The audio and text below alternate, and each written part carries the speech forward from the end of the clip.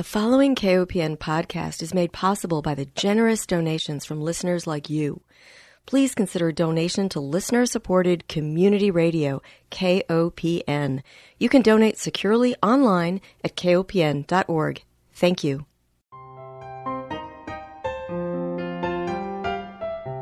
Hi, welcome to Food Sleuth Radio, where we help you think beyond your plate. I'm Melinda Hemmelgarn, a registered dietitian and investigative nutritionist on a mission to connect the dots between food, health, and agriculture and find food truth. And today I'm honored to welcome my guest, Mr. Hugh Kent. He and his wife Lisa own and operate King Grove Organic Farm in Central Florida, where they grow certified organic blueberries and develop farm machinery, including patented non-chemical weed control technologies. Mr. Kent has a BA in economics from Tufts University and a law degree from the Cornell Law School. Welcome, Mr. Kent. Thank you. Nice to be talking with you. I am so interested in speaking to farmers because it is an area where we have a dwindling number to connect with in our environment. We've got less farmers today than we did, say, 100 years ago. And as a dietitian, I think it's so important to understand how our food is produced, who produces it, and under what environmental standards. But I was really curious about you. You have a very interesting background. You don't have a farming background, and yet you came back to your family's farm. Tell me how that happened. If I remember, it's been kind of a blur. I did grow up around farming. My mother grew up on the Tuttle Farm in New Hampshire, which was the oldest family farm in the country. Started in the 1632, and passed down from father to son through 10 generations, actually 11 generations. So that was my grandfather's farm as I remembered it, and then my Uncle Hugh, who I'm named for, was the next generation, and my cousin Will in my generation. And that farm closed down, like so many family farms, just a few years ago. They survived the colonial times and the American Revolution and the Civil War and the World Wars and everything in between. Very resourceful people, very hardworking, but the policies and evolution of agriculture and food in this country made it impossible for them to continue, although they were wonderful farmers. So I grew up with that, and then that extended family was involved in a citrus grove in Central Florida, which I always enjoyed being around very much, and a lot of the farmers were here on their vacations. And then I went off to a different path and practiced law for a while, and then moved to Florida, and this orange grove was put on the market by my family, couldn't afford to keep it. So it stayed on the market for about 6 months, and then one of my sisters and I were able to put together investors, and we bought it at an arm's length transaction in 2004. And then I spent about 5 years as a developer, which is an interesting thing to do in Florida, interesting business. And I was determined to do things a little bit better, see if I could create an exemplar development a little bit different than is typically done around here. And I came across a man named Randall Arndt. And anybody who's curious about land development, this guy's a wonderful communicator. He's written many, many books. He's considered the father of conservation design in this country, which is kind of the rural equivalent of the new urbanism, where there's a lot of emphasis on keeping green space and open space, so that when you're done developing a community, you have not extinguished everything of environmental value that used to live there. And one of his explanations for this type of development is a golf course development without the golf course. So instead of having a common amenity, which is a golf course, it's retained land, which has still got some habitat and some wildlife value and some other ecological value. Anyway, that's Randall Arndt's work, and I tried to copy the things he taught me and tried to create another example of his work here. And I spent about 5 years doing that, and on the verge of selling it, I ended up selling it as conservation land to the county where I live, which was a very nice resolution for me. And that left enough money to pay off the loans and start the farm, which used to be a conventional citrus grove. And with the problems with citrus greening disease in Florida, I decided to repurpose it for blueberries, and from the beginning as an organic farm. And what led you to choose organic farming? It's so much harder for farmers to farm organically. It seems there's extensive paperwork, as well as dealing with issues on a more systems thinking level. So You know, when you see a problem, you don't just reach for a spray. You say to yourself, why do I have this problem? At least that's what I've learned from the organic farmers I've known. What led you to the organic farming method? Every reason I could think of, really. I wanted to do something for this land that I was so emotionally attached to and historically attached to. And I wanted to work in a way where I wasn't exposing myself and my family and people I care about and people I employ to harsh chemistry and unknown chemistry, really, and its effects. And I really wanted to grow good, healthy food, give people that choice and provide it for them if they want it, and do it in a way where I can leave the land more productive and healthier than when I started. And that's what real organic agriculture is about. Yeah. I looked online to see what kinds of environmental problems were in your region. And you're right, because of the conventional citrus industry, I believe I saw that about 2,400 wells in 38 counties have been polluted with agricultural chemicals, but those chemical contaminated wells are especially high in Lake County. So thank you for doing your part to clean up everyone's water. It's really serious. Oh, no, absolutely. I laugh because that's underappreciated byproduct of organic agriculture. And an underappreciated one of conventional agriculture. It's, you know, in the economics world, it's called externalities, and there are positive and there are negative externalities, and those are the costs and benefits that accrue as a byproduct of a production which are not factored into the price. Exactly. So when I farm, I know that I'm actually making the land healthier. I'm making the water around here healthier. I've got 100-foot static water table, so that means there's basically 100 feet of sand filter between my fields and the aquifer. So when the rain hits here or the irrigation is on here and the water goes down through that filter, there's nothing being dragged down through that sand and into the groundwater. It's actually acting as a filter. The water gets cleaner down there every time it decides to rain on my farm. I don't think the same thing is happening on a lot of conventional farms. It certainly hasn't happened over time in this area. There's just a lot of pollution has made its way into the water table, and it's one of those things that where you can look for the positive and negative side effects of different agricultural systems all over, and it's really astonishing and enlightening. Mm-hmm. And I really wish organic farmers were paid through our tax dollars as an incentive to farm that way, because water is our most important nutrient. And some of these chemicals, especially those in your region, EDB and aldicarb, those are potent carcinogens. And many of these chemicals are what we call persistent organic pollutants, and they stay in the environment and in our bodies, oftentimes in our fat tissue. They get into breast milk. So from a dietitian's perspective, I think we make really good partners in public health. So thank you again for that. I want to talk about blueberries specifically because you mentioned irrigation, and immediately my mind goes to climate and why blueberries. When I think about blueberries, I think about Maine, and I think about areas that are not quite so hot. And with climate change, I wonder about the effects on your ability to produce blueberries. I'm assuming you need irrigation, but tell me a little bit about some of the reasons why you chose blueberries and some of the challenges unique to your region.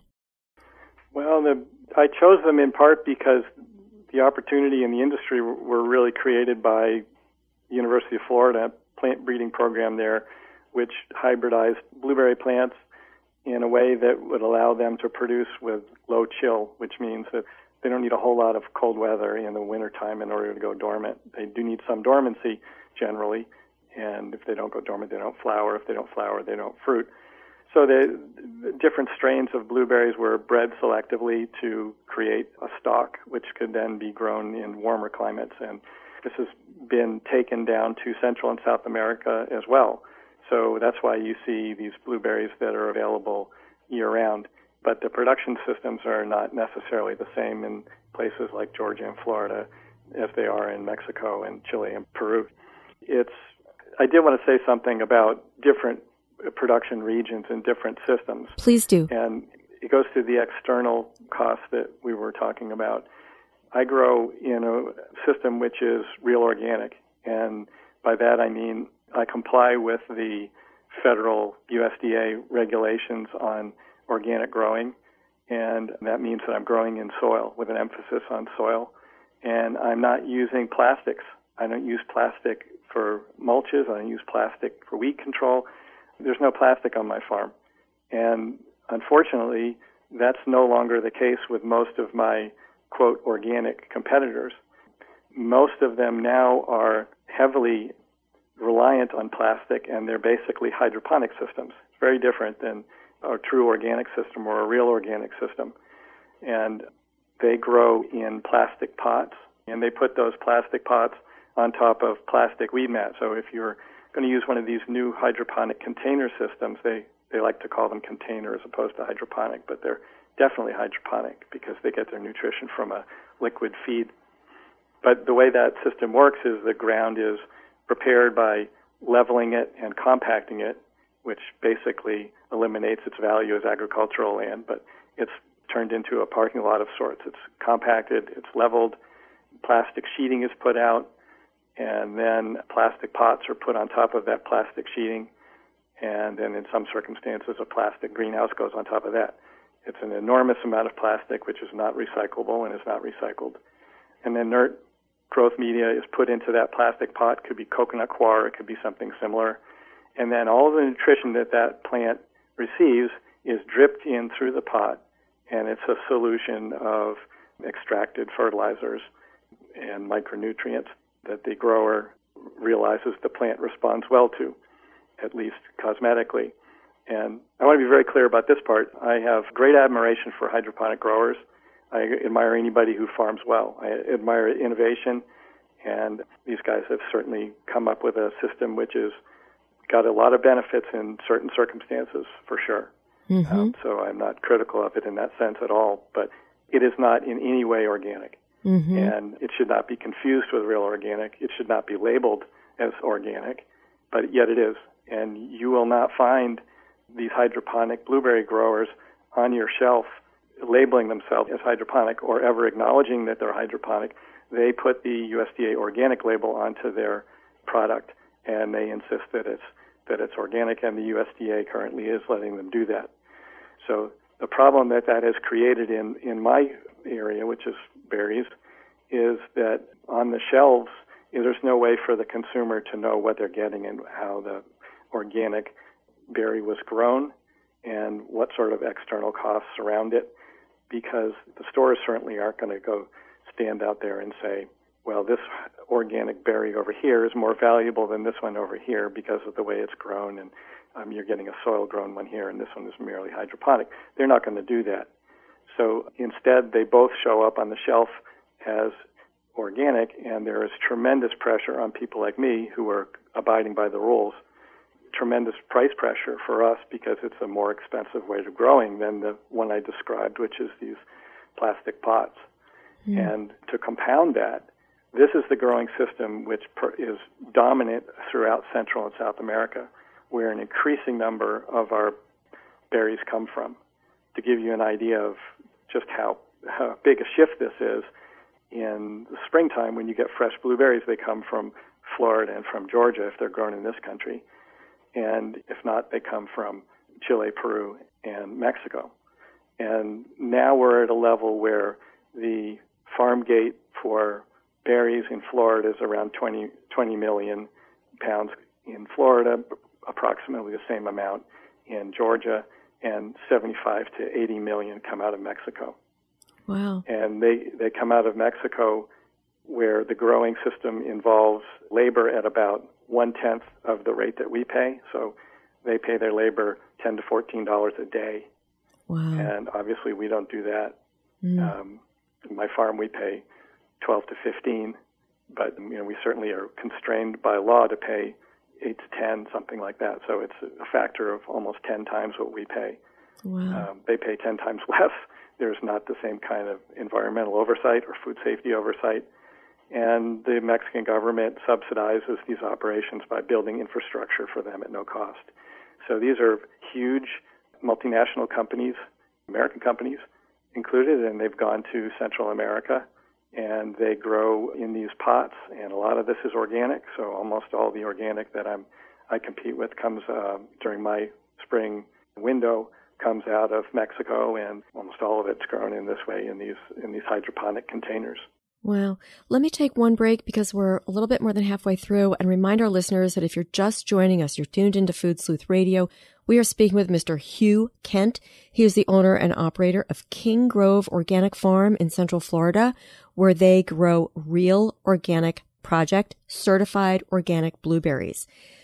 Well, this is such an education, Mr. Kent, because when the consumer goes to the grocery store, we've been told now, and I'm the first to say it, that blueberries are high in anthocyanins, they're high in antioxidants. They usually always top the list along with blackberries and black raspberries for their beneficial brain enhancing compounds, brain protecting, I should say.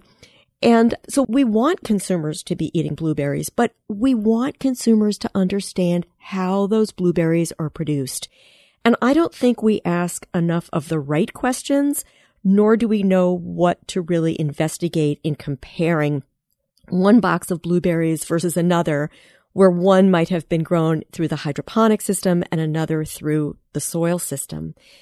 So I think that labeling is a problem. I think that just helping consumers ask the right questions and exert consumer pressure in the marketplace could be helpful.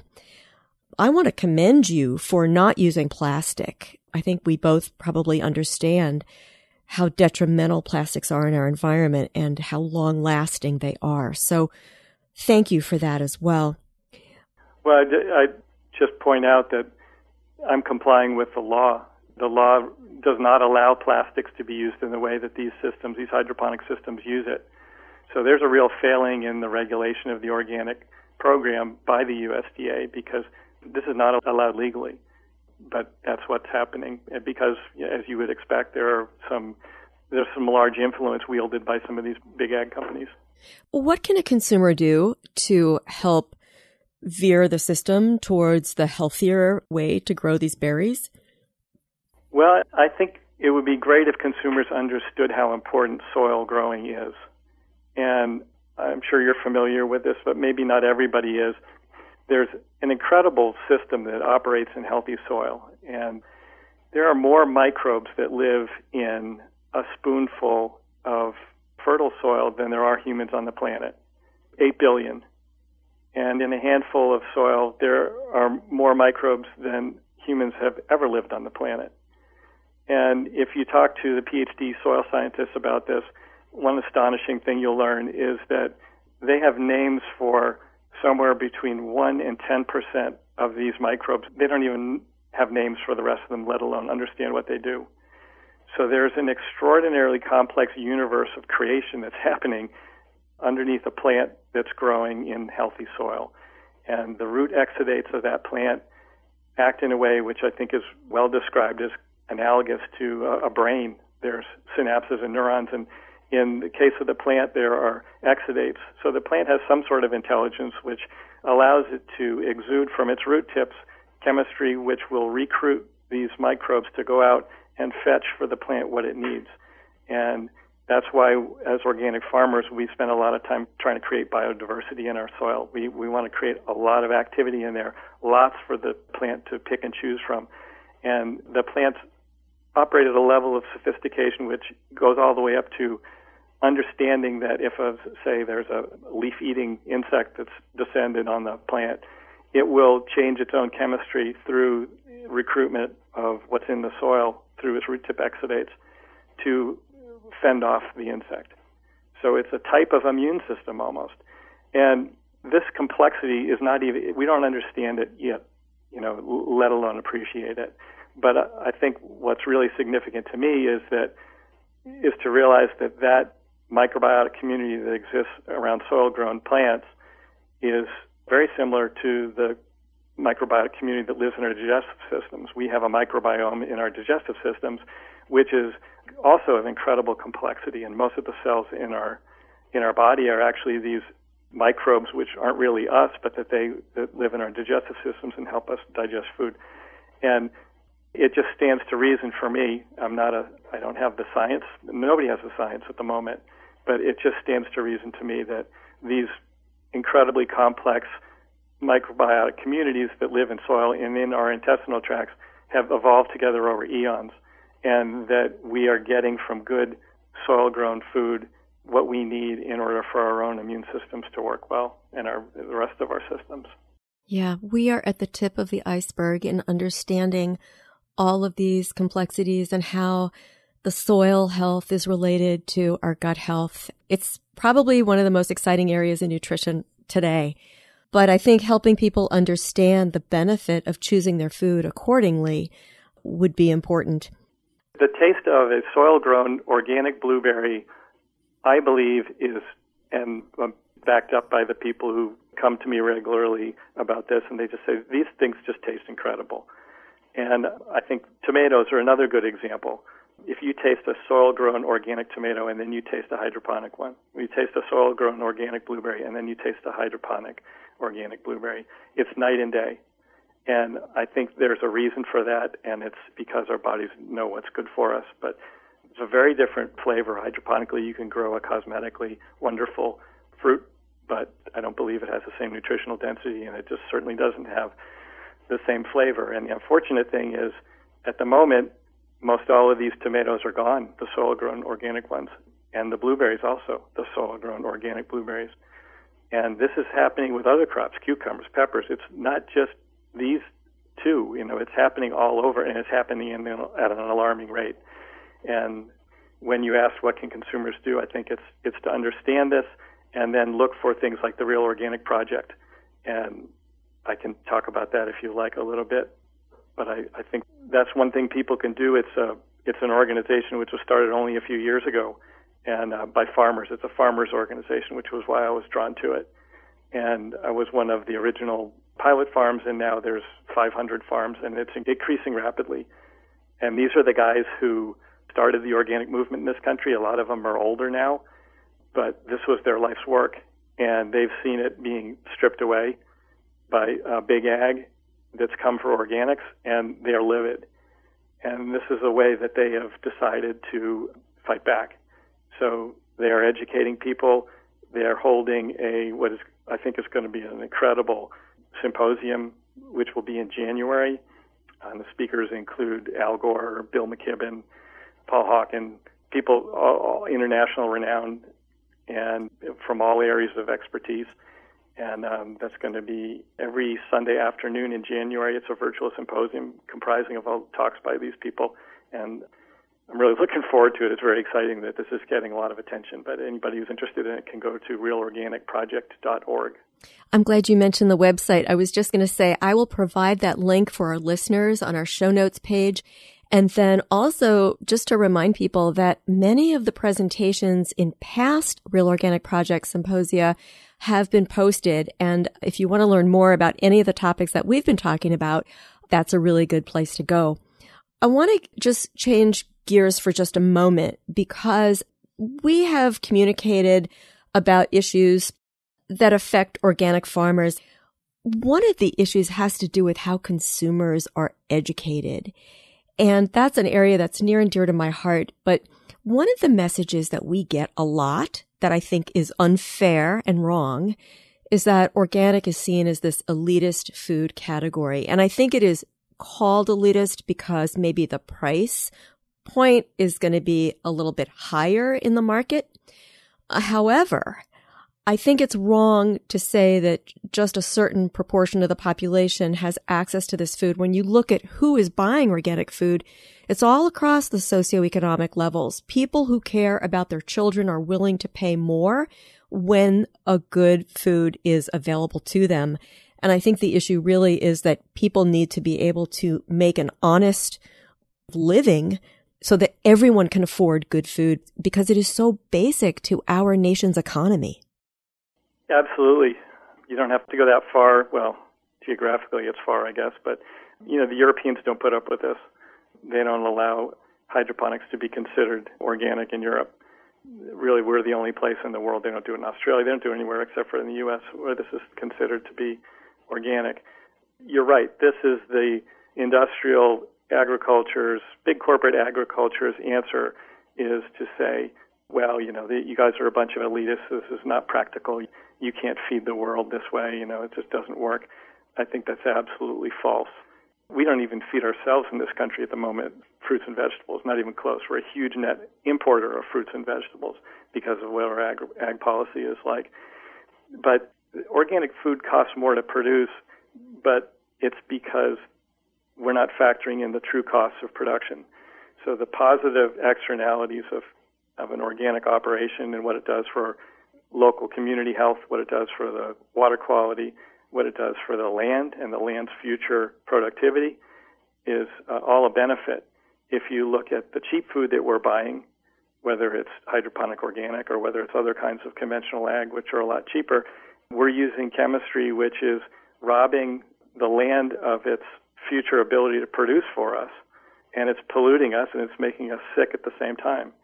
And unfortunately, we seem to ignore all of those costs. And we say, well, geez, it's 50 cents cheaper here on the shelf. I'll go with this one. And really, that's part of government's responsibility is to capture some of those externalities and then make them part of the price of the product. But at the moment, that's not working well at all. But it's interesting if people are interested in what potential is. You can look at Denmark's model, which is where the government has said we're going to make organics the predominant form of agriculture in our country because we think it's healthier for everybody. In the long run, it's cheaper, and it's better for the climate. It's better for our society as a whole. And so they're investing in it heavily. And the figure that I heard to do an equivalent program in this country was just $19 billion, which is not a whole lot when you look at the scale of some of the farm giveaways that have been happening in recent months. Exactly. So it can be done if our priorities are different. But absolutely. But there is one really troubling thing about this. Another troubling thing about this claim of elitism is that the way to make more organic food available is not to change the definition of it and dilute it and claim something that's not organic is now organic. That's not how you create more availability. It's like if you need more potable water, you don't just take polluted water and call it potable now, and now we've got more potable water. You don't change test scores and make your kids smarter that way. So these types of non-organic, organic products that are now on our shelves are not giving more organic food to the public. It's just changing the definition. I need to thank you so much. Unfortunately, we have to close, but you've given us lots of food for thought, and I think that your economics degree really lends well to the discussion of full cost accounting, and I wish we had more discussions like that. I need to thank our listeners for joining us. I want to remind everyone that Food Sleuth Radio is produced by Dan Hemmelgarn for KOPN Studios in beautiful downtown Columbia, Missouri. Most of all, I want to thank my guest, Mr. Hugh Kent, owner and operator of King Grove Organic Farm in Central Florida, where they grow Real Organic Project certified organic blueberries. I will provide a link to your beautiful website as well as the Real Organic Project. Thank you so much for your time.